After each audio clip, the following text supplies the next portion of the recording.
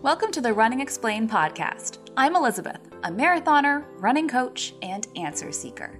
When I became a new runner at the age of 29, I had so many questions, but it felt like I was on my own to figure out all of the answers. So now I'm here to answer all your running questions to help make you a better, smarter, faster runner. There's no question too simple and no topic too complex. So let's get started. My guest this week is Claire Bartholic, aka The Planted Runner, and the host of Run to the Top podcast on Runners Connect. Claire is my guest this week to talk specifically about masters training, and running as a master just means running over 40. Now, the common misconception is that when you age, you slow down, and Claire is proof that that is absolutely not true, although there are some special training considerations for when you are a masters runner and how your training might change. Claire, welcome to the show. I'm excited to have you here. Thanks, Elizabeth. Happy to be here. So with all my guests, I want to hear your story first. I'm always fascinated to hear how people became runners. So tell us, how did you become a runner and how did you become the runner and coach you are today?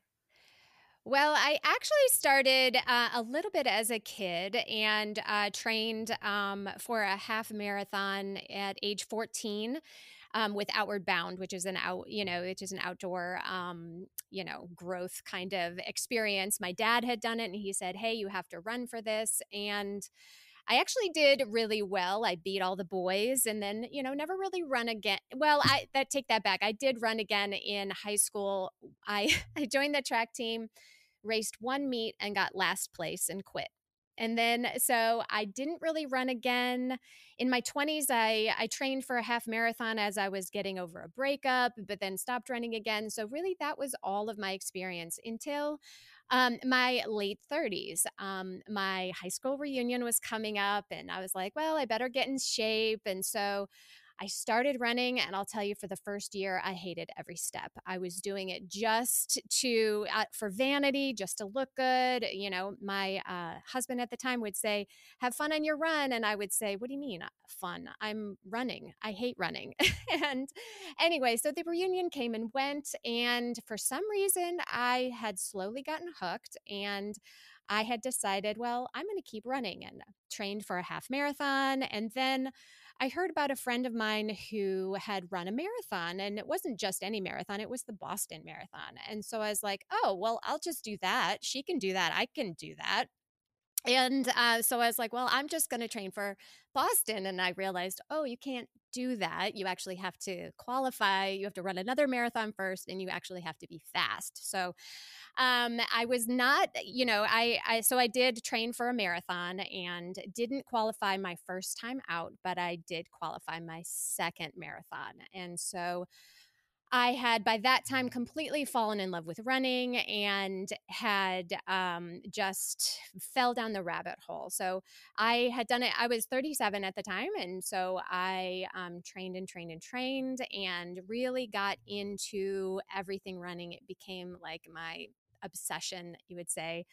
And eventually at age 42, I completed a marathon in 2 hours and 58 minutes. So I broke the elusive 3-hour marathon at age 42. That's a huge accomplishment. Congratulations. Thank you. Thank you.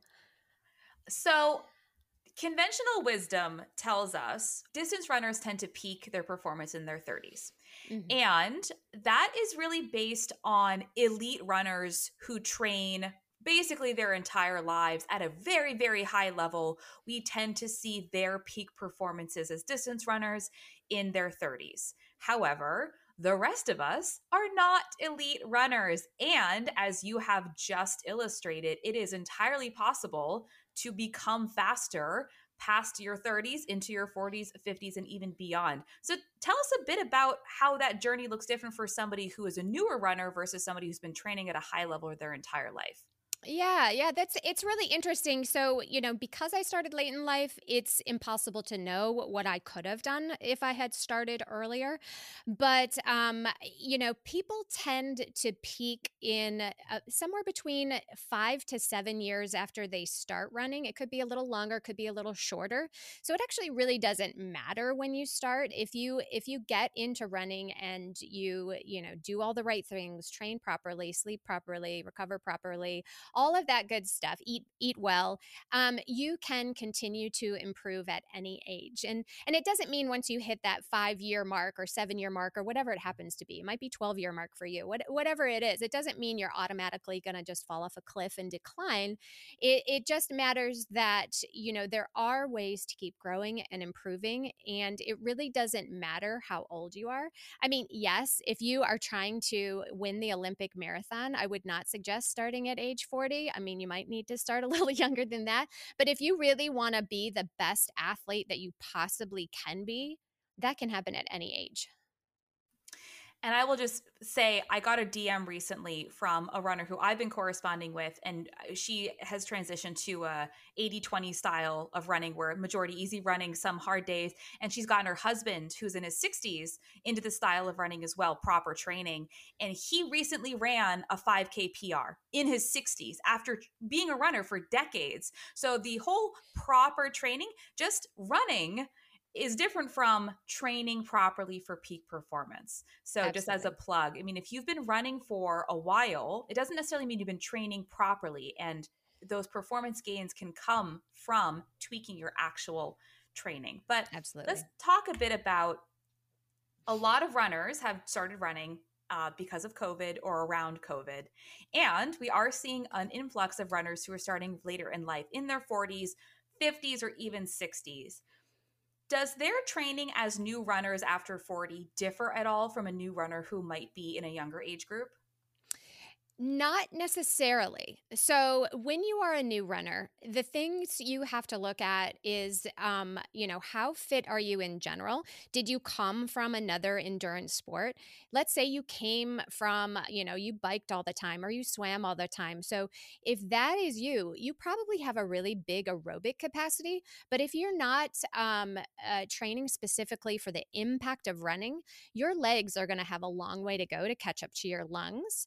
And this is true for, it doesn't matter how old you are. So if you go out because you say, oh, I'm an athlete, and I love biking, I'm in great shape, and then you try to put on a really heavy running schedule, your legs will let you know that you're making a big mistake. So the tissue and the bones and all of that need time to develop to withstand the impacts of running. So a brand new runner, it just doesn't matter how old you are. It's not about the age, it's about how structurally sound you are and about where your fitness level is at the moment. So I would never have a brand new runner at 25 or at 75, run 7 days a week or even 5 days a week.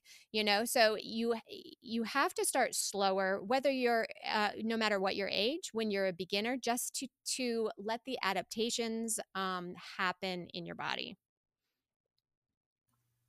What about for runners who are used to doing everything at a really high intensity because they've been taught that harder training is more effective? Will they still get benefits from doing a lot of easy effort aerobic endurance building? Hard training is effective. It absolutely is effective when you do it in small doses. So that really is the key. The vast majority of runners run way too fast, way too often. And when you do that, when you have your easy run just a little bit too fast, even if it's 10 seconds too fast, even if it's just sort of, oh, I feel good, I'm going to run sort of medium today.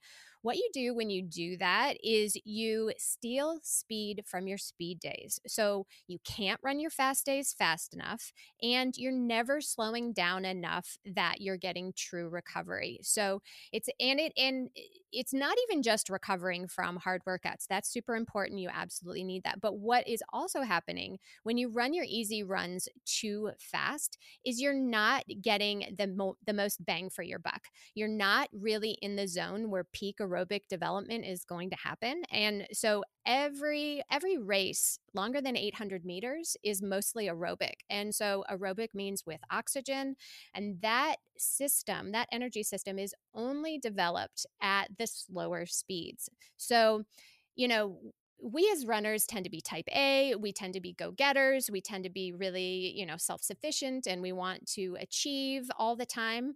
Well, on your easy days, it shouldn't be about pace. It shouldn't be about achieving. You shouldn't end your runs huffing and puffing. You should end your runs being like, yep, I checked the box. That was easy. And that's it. And that's hard. That's a hard mentality to develop. But once you learn how to run slowly, and I always say this is the toughest thing that I teach is how to run slowly. Once you learn the skill of running slowly, running in a relaxed at a relaxed pace where you could talk or you could sing along to your music, that is when all the good stuff starts to happen. It is an unfortunate truth, though, that as we age, we become a little bit less resilient and acquire a little bit more recovery time than the young whippersnappers out there. And I've noticed even in my 30s, I'm reaching the age of where sometimes I wake up and I've slept wrong on my neck and it feels funny. But as we age, we do require more recovery time and in general are not able to hit the massive volumes of running that we might have been able to sustain when we were younger in our 20s. So, how does that recovery time impact, or does it impact the kind of training that a runner will do as they age? Yeah, it does. It certainly does affect your training. So, if you look at a decent runner who is well trained, who is in their, let's say mid 20s or maybe 30 years old, a typical running schedule would be, you're running your track day on Tuesday, you're running your tempo on Thursday, you've got your long run on the weekends, then you might have a day off, and then the other days involve easy running. After a certain point, you might find that having that Tuesday, Thursday combo with just the Wednesday in between, just one day of recovery, you might find that your performance on Thursday is really starting to drag and it's starting to get harder and harder to feel good for that tempo run. That is a sign that you need to spread it out. So the first thing you might want to try is moving that tempo run to the Friday so that you have 2 days in between your Tuesday workout and your Friday workout. And if that starts, and then of course you'd have to move your long run back a day. And if that feels good for a while, hang out there for a little bit, see how that feels. But if you're really starting to feel more fatigued than usual, if you're feeling fatigued in your daily life, not just your runs, if you're feeling like mentally foggy, if all sorts of things could be happening that you're just feeling not yourself, then that is a sign that you do need more recovery. So what I tend to do for masters runners is I either eliminate that second speed day. You really don't need 2 big speed days a week, especially if you're adding a little speed to your long run or if you're doing strides after an easy run. You don't need these huge sessions of speed. Or another alternative, if you have the time, and what's nice about masters runners who are retired, they usually have a lot of time, they can move to a 10-day schedule. So a 10-day schedule instead of a 7-day schedule. So that might mean that you're running your long run on a Tuesday and then you don't run it until, 10 days later. And what that does is you still get all of the volume of training, but you just spread it out a little bit more. And I find that that is one way to make it more manageable for masters runners. And then I would say the next choice after that, if you really are just not finding a groove in your training and things, maybe you're getting injured, or maybe you just can't shake that fatigue. The next thing I would advise is adding in some cross training that is low or no impact.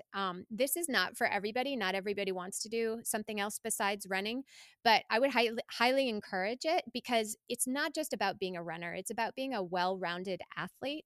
And I interviewed Dan King, who has the world record in the 60 to 64 age group in the mile. And he only runs 4 days a week. And what he does is he balances his running with cycling or hiking or swimming. And for him, he says that is what saves his joints. That is what keeps his running fresh, is because he's not constantly pounding. I love that you brought up the 10-day training cycle, because that was something I was going to ask you about if you hadn't brought it up anyways. And this is something we don't usually talk about because we're so 7-day focused, that it's without really understanding, for most people, the 7-day training cycle is a fairly arbitrary number because our weeks happen to be 7 days long. If our weeks were 6 days long or they're 8 days long, I guarantee you our training cycles would be 6 days long or they'd be 8 days long. The only reason we really have a 7-day training cycle is the common microcycle length, is because it's the number of days we have in our week. So moving to a 10-day or maybe it's 9, maybe it's 11-day cycle can be really beneficial, like you said, for getting that same volume in your quote unquote training week. It's just a longer period of time over which it's happening. Absolutely. Absolutely. And, and let's say you do have a work schedule that, look, you can't run long on Tuesday. That is normal. So, what do you do instead? You can alternate your long runs. So, you can have, let's say you run long on Saturday. So, one Saturday, you would run your longer long run.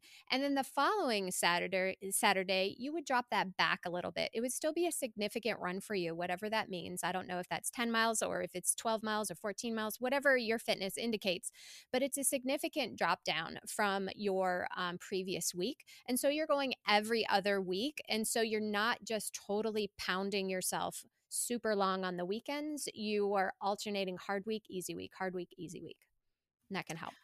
What about situations, and I use this in some of my runners too, who are building up to a certain volume but are not ready to spend, they can't run 20 miles in under 3 hours.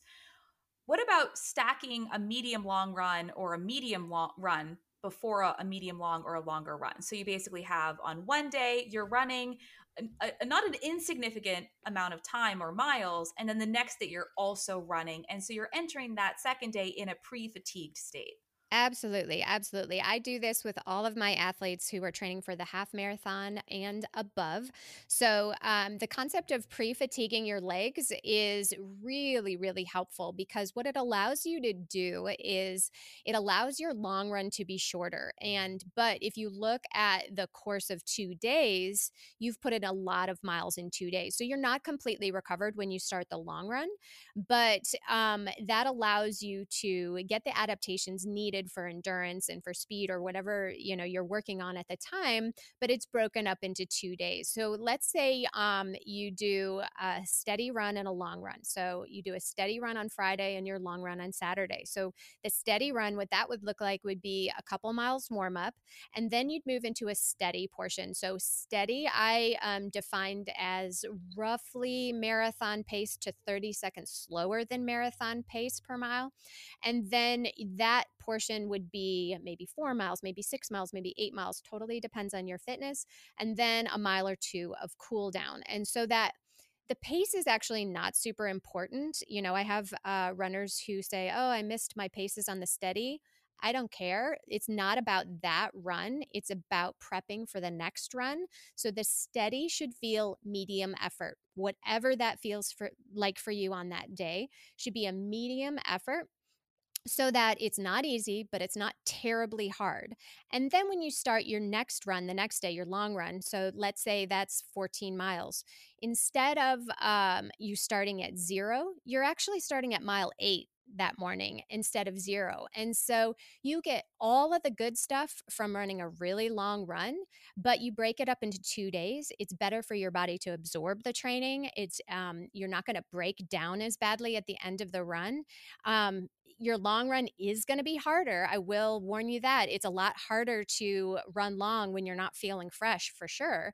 But what the pre-fatigue does is it teaches your body and your brain what it's going to feel like at the end of the marathon, when you are expected to run fast on tired legs, because you've already tired them out. And I'll also say if you're a runner who's building up to mileage for the very first time or is building their volume and endurance for the first time, it might not even be a steady state run. It might be just that you run the day before your longer run. Or if you're not in a place where you're running by mileage, you might be running by time. So it's like an hour, and then the next day it's 2 or 2.5 hours for the long run. So Mhm. this is again where like it depends on kind of what where you are in your training. I know a lot of my listeners range from people who are aiming for a 6 hour marathon all the way up to people who are probably in that 3 hour marathon range. So the general principles of your training don't change, just specifically how it's applied to your situation is what really does change. Yeah, absolutely. And this is a staple of ultra marathon training. A lot of people as they get older feel like, the road marathon is not for them and they just want to run around in the woods for many, many hours. And how you train for an ultra is back-to-back long runs. And so you don't run 30 miles to prepare for your 50K or your 100K or your 100 miles. You don't go out and do that. You break up your long runs into back to back sessions, and that better prepares you than one big, long, grueling run. And on the topic of recovery, it does seem like I'm sure there's a bell curve. If you're retired, you probably have all the time to sleep in the world, but sleep is your number one recovery tool. And it seems like a lot of runners who are in their 40s and their 50s tend to have massive life obligations too and just aren't sleeping very much. What advice do you have for them? Because they need to sleep. It's so important. Well, I'm 45 and I have a bunch of kids and I train hard and I know exactly what's going on with this. So the harsh reality is you've got to prioritize it. Just like we plan our training, we need to plan our sleep and recovery. So when you're putting the kids to bed, it's time for you to go to bed too. Unless you have the luxury of waking up at 9 in the morning, which you probably don't if you have children, you have got to get your sleep on the back end. That means you have to go to bed earlier. And what I do personally with my kids is TVs are off at 8 o'clock. You've got to go to bed. You don't have to go to sleep, but mommy time is over. So, they'll read or they'll do whatever they want to do in their room. But it's time for me to stop parenting at 8 o'clock. And it's time for me to start winding down myself. And I'm usually in bed, not necessarily asleep, but I'm in bed by 9 or 9:30 and making sure that I have enough sleep for the next day. I know that this is like sort of boring advice and we just want time with our partner or we want time, without the kids at the end for ourselves. But there has to be a way to make sleep a priority if you really want to be the athlete you want to be. Have you had any conversations with athletes that you've worked with and telling them that either they need to get more sleep or they need to train less? I have. I have. And, I have an athlete who is a single mom and she has two small boys. And she keeps telling me that, she cannot get into bed before 11 o'clock or midnight. And then because of her job, she's waking up at 5 in the morning. And, she has a physical job. And so not only is she training super hard for her race, she has a physical job and two little kids that she's chasing around. And I have had to talk to her and I said, look, first of all, your kids, they need sleep too. So this is something that the whole family needs. So this can be a project that you work on together, but you are going to break down. You're in your risk of overtraining because you're under recovering. I tend to not tell people too much that they should train less until, unless there really is a problem, because I would rather focus on recovery more. But yeah, you'll have to have that real conversation with people like, look, you're burning the candle at both ends. So something is going to give. You can either choose what gives or the choice will be made for you. Is there anything we can do to help us become more durable runners as we age? And I'm leading this into the topic of strength training, an oft neglected portion of many runners' training. Strength training becomes more important as we age, not less. Absolutely. Absolutely. 100%. 100%. So, From personal experience in my marathon buildup, in running, 2 marathons a year and progressing so quickly, I was always a big fan of strength training, and I 100% credit it for me being injury free the entire time. And I think it's absolutely important for everyone to strength train, even if you're not a runner, because what starts to happen is our muscles start to decline as early as age 30. Our muscles start to break down more than they build up, and unless you are eating well and lifting up heavy things, you are going to lose muscle mass. And that's really the problem that happens as we get older if we neglect our strength training. So it is not just for runners, but especially for runners, because if you're doing all cardio, if you are just running, you get to a point where, running is a catabolic activity. It will burn muscle, period, end of story, And so if you are not eating enough and, making sure you get adequate protein, you don't have to have protein shakes or anything like that, but making sure you have a balanced diet with enough calories, super important. You're going to lose muscle mass if you don't. So you have to strength train. It doesn't take much. You can get away with 2 days a week. You can get away with 10 minutes a day. If you really hate strength training, make it a part of your cool down. Make it a part of just stack the habit onto your running. So add 10 minutes a day after every run. Or if you don't want to do that, I prefer to do it in sessions. I would rather lift hard 2 to 3 times a week than do it every single day. That's what works for me. But regardless of how you do it, just do it. And in balancing out that recovery, because we typically say keep your hard days hard, keep your easy days easy, and you tend to add strength training to your harder days first, your speed work or tempo days, and not to easy running days unless, you are doing that third day and you add it to an easy day first, then that easy day becomes like a moderate day. What we don't want to have happen is that you are strength training on your rest days, because they're no longer rest days. How would you recommend that masters runners balance out that training intensity distribution?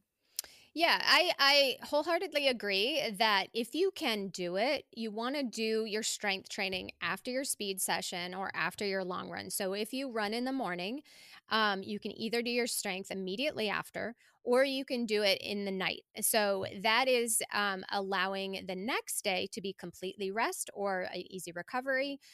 So you are actually prioritizing recovery. But some people just are too tired and they're just like, Claire, I'm not going to do it. I cannot do a 30-minute strength session after I just ran 16 miles. It's just not going to happen. I say, okay, give yourself a break with that and let's do it first thing the next morning. And then run at night that same day. So you are still getting the 24 hours or the 12 hours, or you're still getting a concentrated recovery time. It's just not in the 24 hours of a Monday. It might be overnight, but if you think about it more as 24 hours, 48 hours, then you can kind of play with the timing a little bit. But the key is we don't want your strength training to negatively affect your running. So you don't want to be so tired from lifting weights that you can't run well the next day. So that's really important.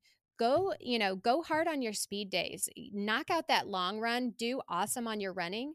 Your priority is running. Your strength session should support that. So you want to make sure that you are not killing it in the gym. You're doing average. You get a C+ in the gym, and then you do a B+ in your runs, and just make sure you're spreading out enough time that you do have recovery. For some people, that's 1 day. For some people, that's 2 days. You'll figure out what works for you. But you should feel fresh when you're starting your speed days or your long runs if you didn't do a steady the day before.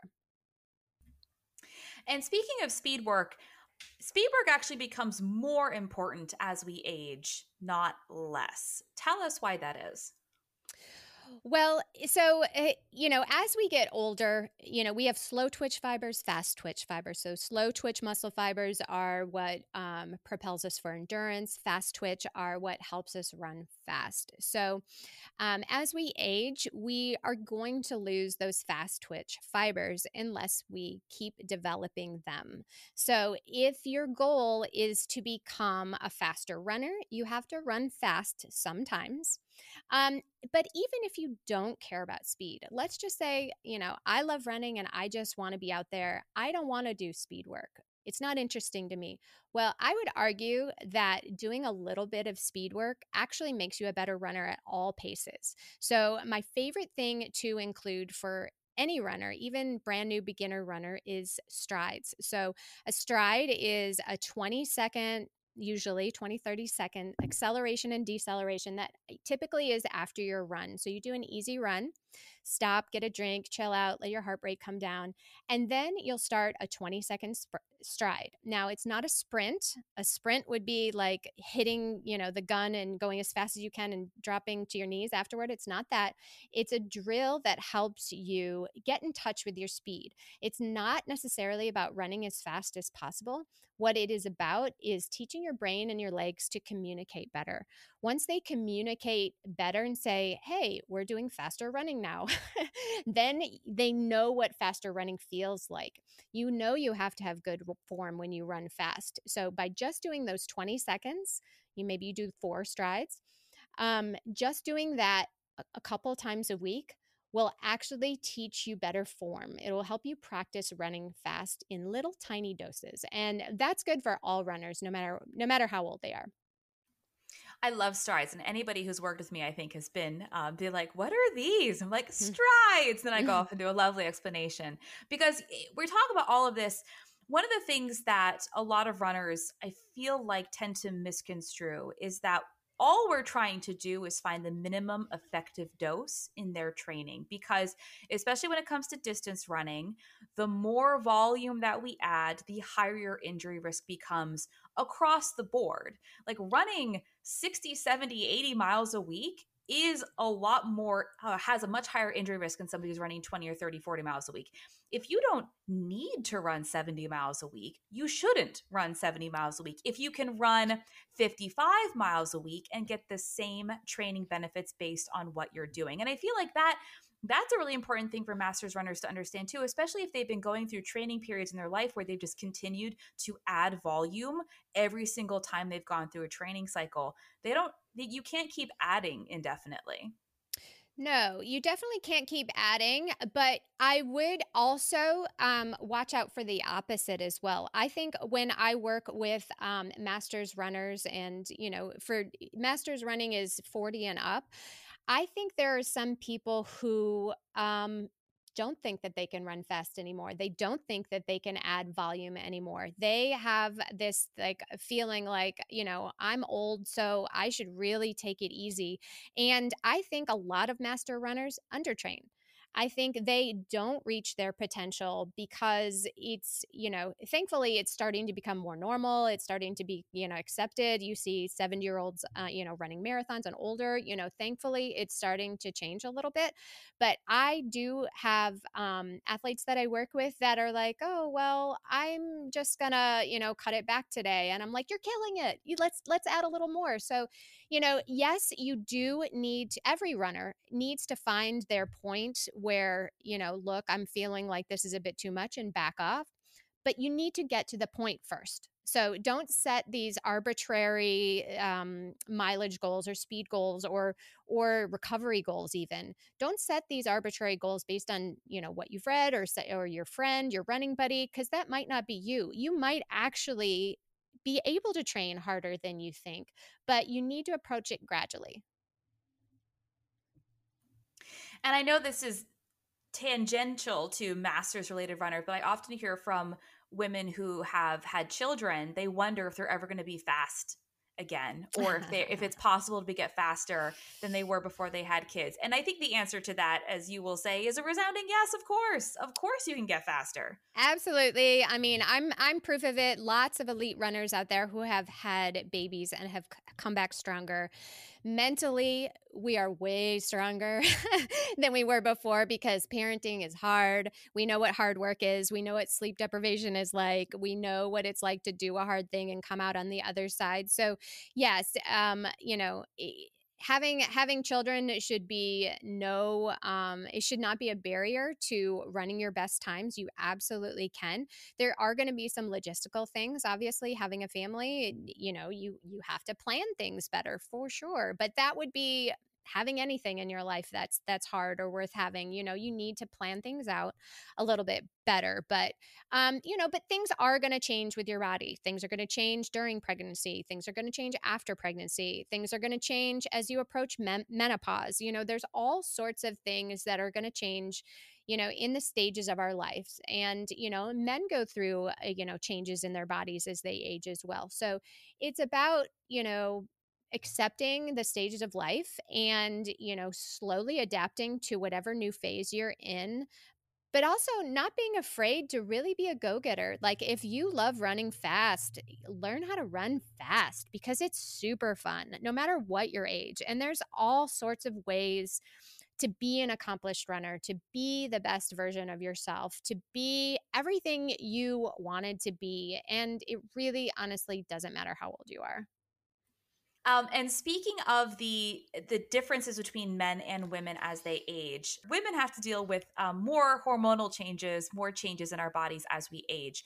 Are there special considerations for female masters runners that we should know about? Yes and no. So as we approach menopause, there's actually I'm not there quite yet, but there's actually some good things that happen. We don't get our period anymore, and that's a blessing for most people. But there are going to be some hormonal changes that we have to deal with. So a lot of women have hot flashes, for example. And, the biggest problem with that is the lack of sleep. They're up at night because they're uncomfortable. So you do have to find a way to deal with that. But I have heard that female runners actually deal with those hot flashes better because we're used to being hot and sweaty all the time. So, so we can handle it a little bit better. But and as you go through that change, there might be some ways your body changes. There might be some ways that your body changes the way it stores fat. You might find that, your belly is a little bit softer, or other things might, just affect your ego a little bit, as we get older. But I would say similar things happen in men. I would not say, necessarily the hormonal changes, but, I have runners who get upset that they can't read their Garmin anymore because they don't have their reading glasses on.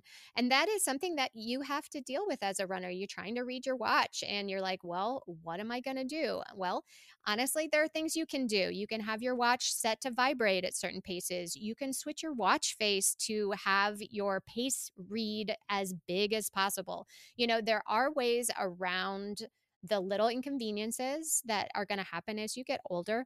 But I think the biggest thing is accepting who you are, what you are, and accepting that you can always improve. Maybe your speed is going to go down. Maybe the fastest marathon you've ever raced, maybe that day is behind you, but there's always a way to make a goal interesting and exciting. So I think that is the most important thing about running. It should be interesting and exciting to you. And as you get older, there might not be as much competition. So you can go way up in the ranking. You can look for age group awards. You can use age grading, and you can compare yourself as a 75-year-old man to like a 20-year-old sprinter, and you can say, wow, I'm actually, beating an Olympian right now, or whatever. There are lots of ways that we can find value in our running and accept the changes that we're going through, no matter what happens. I think that's such a key point, and I love that you brought that up about, yes, eventually all of us will have run the fastest we've ever run at X distance because that's just life. We can't, if you start running when you're 80, maybe you'll run a PR when you're 90. But for most of us, at some point we'll realize, I think that may have been my fastest marathon. But that doesn't mean that you should just give up and like go home and pack it in. There's always something more to strive for in setting those different goals. Or maybe it's new distances. Maybe you go and race, a bunch of, 15Ks instead of 10Ks or whatever the thing is, to kind of shake things up and help keep things fresh for you, because that's Mm-hmm. important.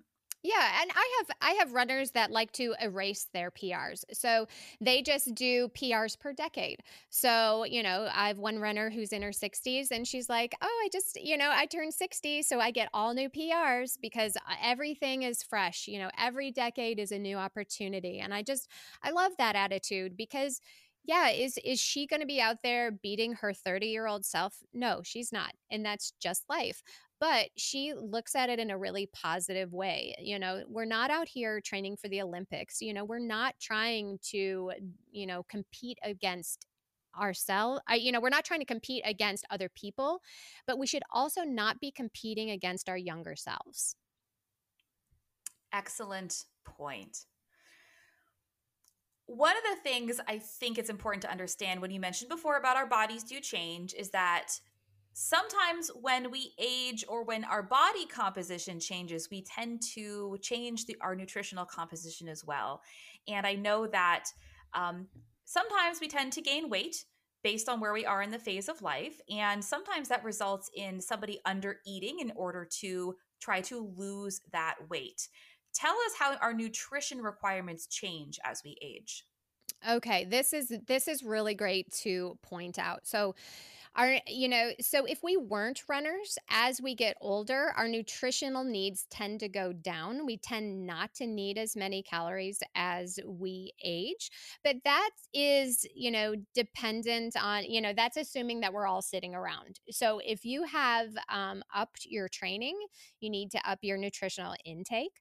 But what I see people doing is, oh, I'm running, and I am still gaining weight. What is going on?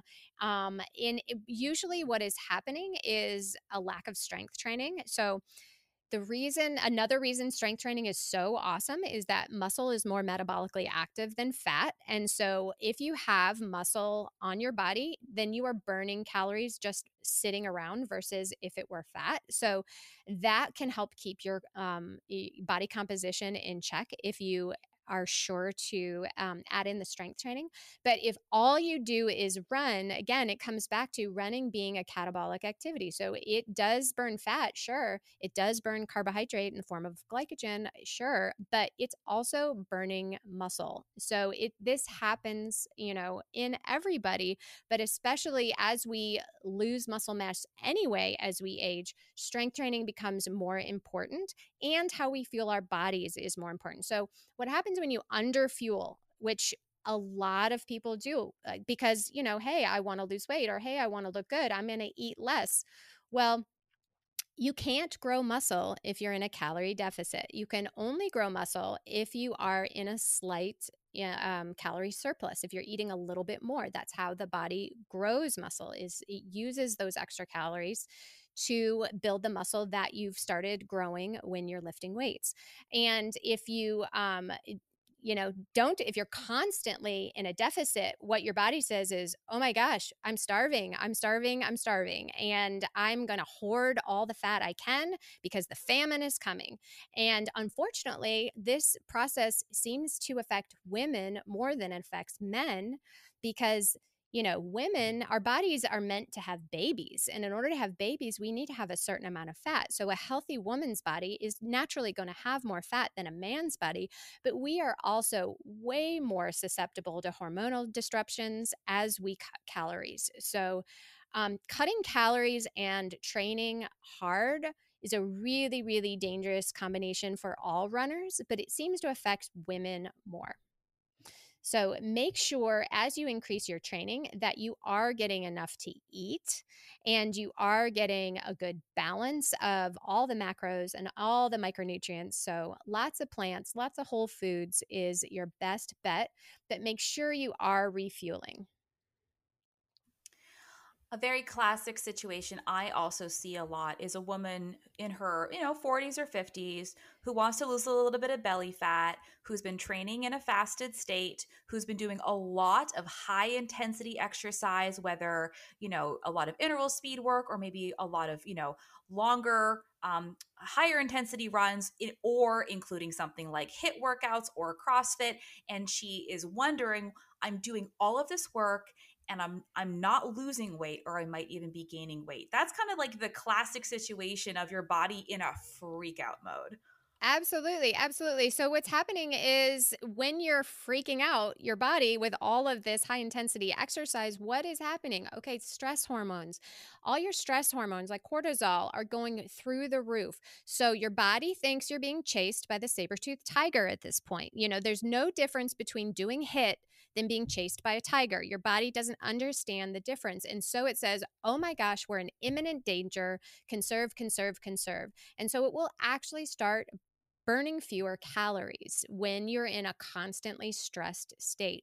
So that's, all goes back to what we were talking about before. You need to recover from your hard efforts. You need to have mostly low effort exercise with occasional spikes of speed or HIIT. I mean, HIIT is great, definitely, but that's like a once a week or once every other week kind of activity for a runner. It's not something, unless you're a sprinter, that's not something that you want to be introducing all the time because it just keeps your stress levels way too high, which is terrible for body composition.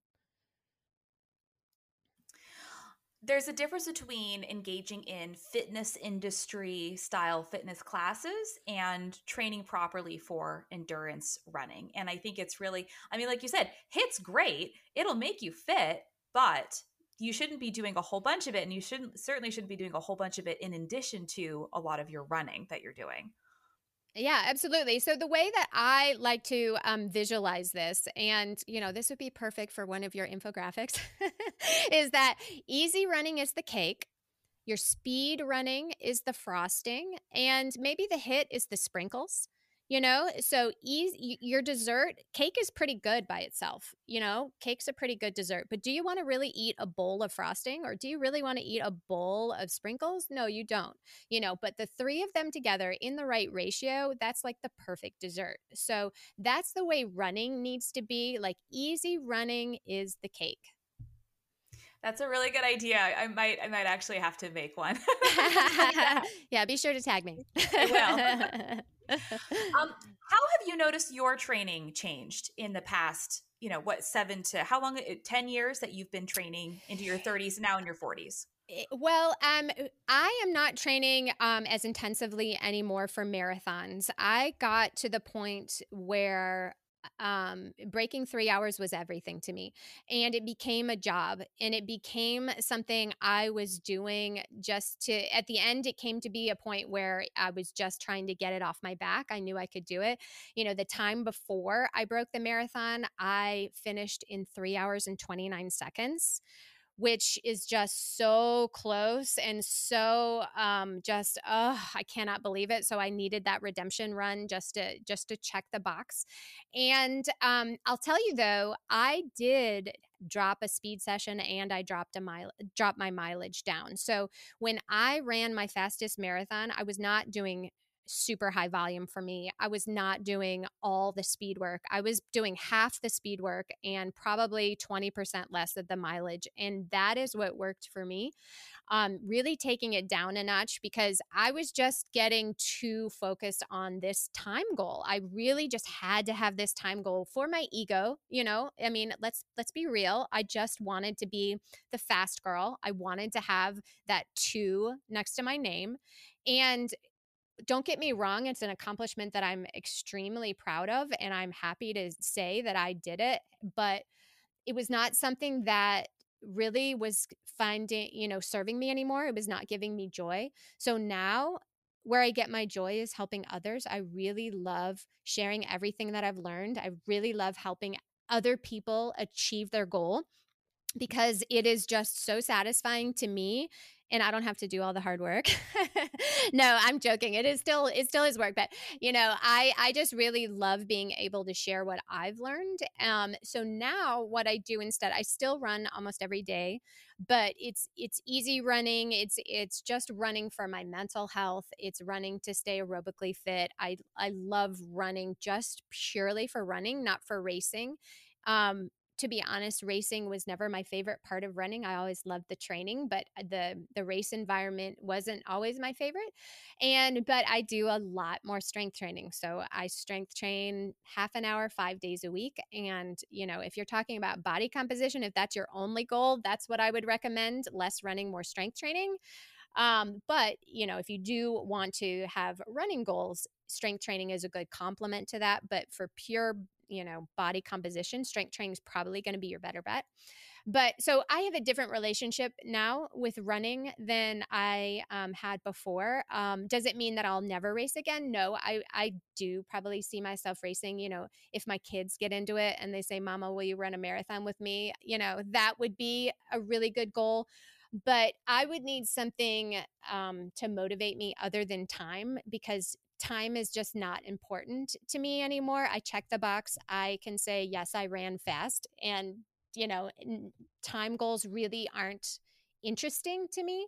So it would have to be something different that would get me back out there. But I I love being a well-rounded athlete. I love being fit. I will always be a runner as long as my body will let me. It just will look a little bit different. What advice do you have for runners of all ages who put a lot of pressure on themselves to achieve specific time goals? And hearing you say what you've gone through your experience, say, well, yeah, she can say that about her time goals because she's already achieved it. And honestly, I mean, some runners that I work with or have conversed with, this is really important to them. They are putting a lot of pressure on themselves to achieve this time goal. What do you have to say for them? I would say, first of all, time goals are awesome.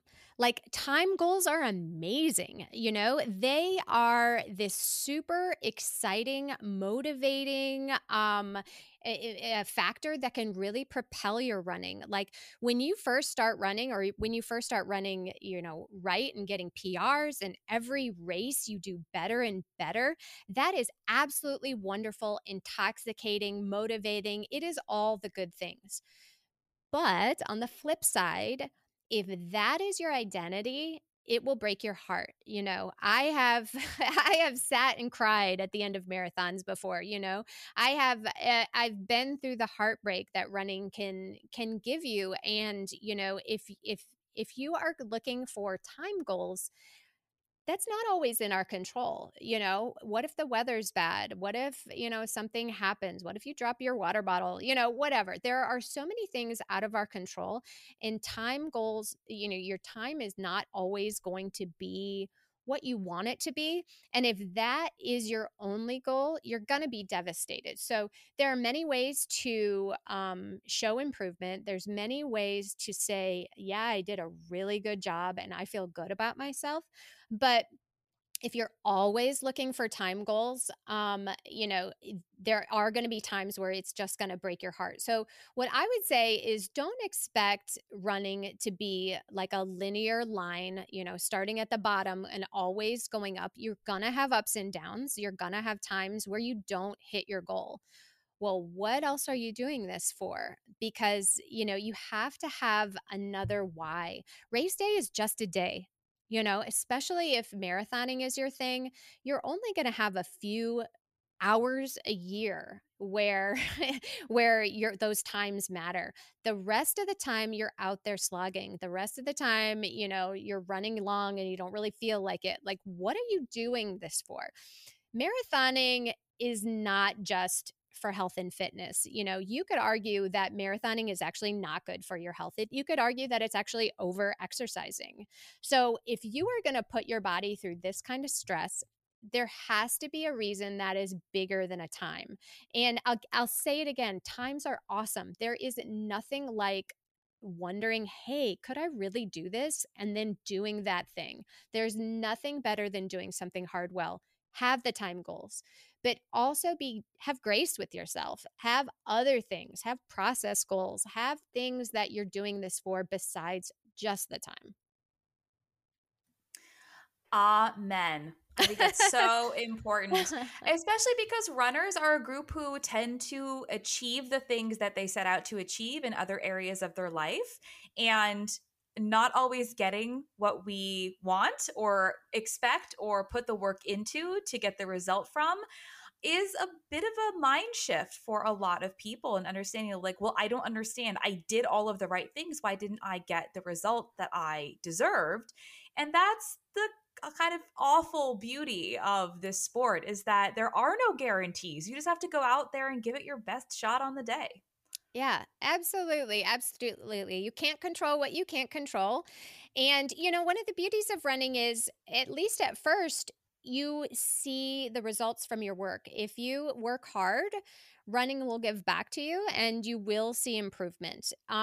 Up to a point, there will be a point where what you did yesterday doesn't work anymore. And that's when you got to shift and adjust. And, this is all just a big metaphor for life, isn't it? We pretend that we're talking about running. We're not. We're talking about life. Things change. We have to adapt. What worked before doesn't always work. So we got to shift. We got to shift our perspective mentally. We got to change our habits a little bit. When things aren't working, we need to adjust. This is not all just, about running. This is life in general. Yeah, it's not about running. It's about life. All we're doing here is learning about how to just live better in who we are in our own skin. Claire, this has been a fantastic conversation. I hope that my listeners have learned something. If they're not masters runners, they will be one day. All of you will eventually be masters runners. So, Claire, where can people find you, follow you? What are you working on right now? Well, I am on Instagram at The Planted Runner. My website is theplantedrunner.com. And I also host one of the leading podcasts on running called Run to the Top. And you can check that out wherever you listen to podcasts. So that comes out. We do 2 episodes a week. One is an interview episode, and one is more running coaching advice that we do. So check out the Run to the Top. And I also have a little freebie for your listeners. So if you are interested in, I have a free download of the Ultimate Fueling Guide for runners. So it tells you what to eat before, during, and after your run. Free download at theplantedrunner.com/join. So JOIN, and that'll go straight to your inbox. Excellent. And all of that will be linked in the show notes. That fueling guide, that is so important. And that's something that I talk with a lot of my runners about, and all of my one-on-one athletes that I work with in our meetings. I'm like, tell me about your fueling. And I usually get a deer in the headlights look like, so fueling it's not just about the running. Obviously, in order to become well-rounded runners, we have to become good athletes, but we also have to address our fueling, hydration, sleep, all of it. It's not just about the running. It's about how everything fits together. Absolutely. Absolutely. Totally agree. Well, Claire, thank you so much for your time. This was a really excellent conversation. Absolutely agree. Thanks for having me, Elizabeth. I hope you've enjoyed this episode. Don't forget, you can always find and follow me on Instagram at Running Explained. And if you're looking for a coach or a training plan, check me out. Visit my website, runningexplained.co. That's runningexplained.co. See you next time. This content is not intended to be a substitute for professional medical advice, diagnosis, or treatment. Always seek the advice of your physician or other qualified health provider with any questions you have regarding a medical condition.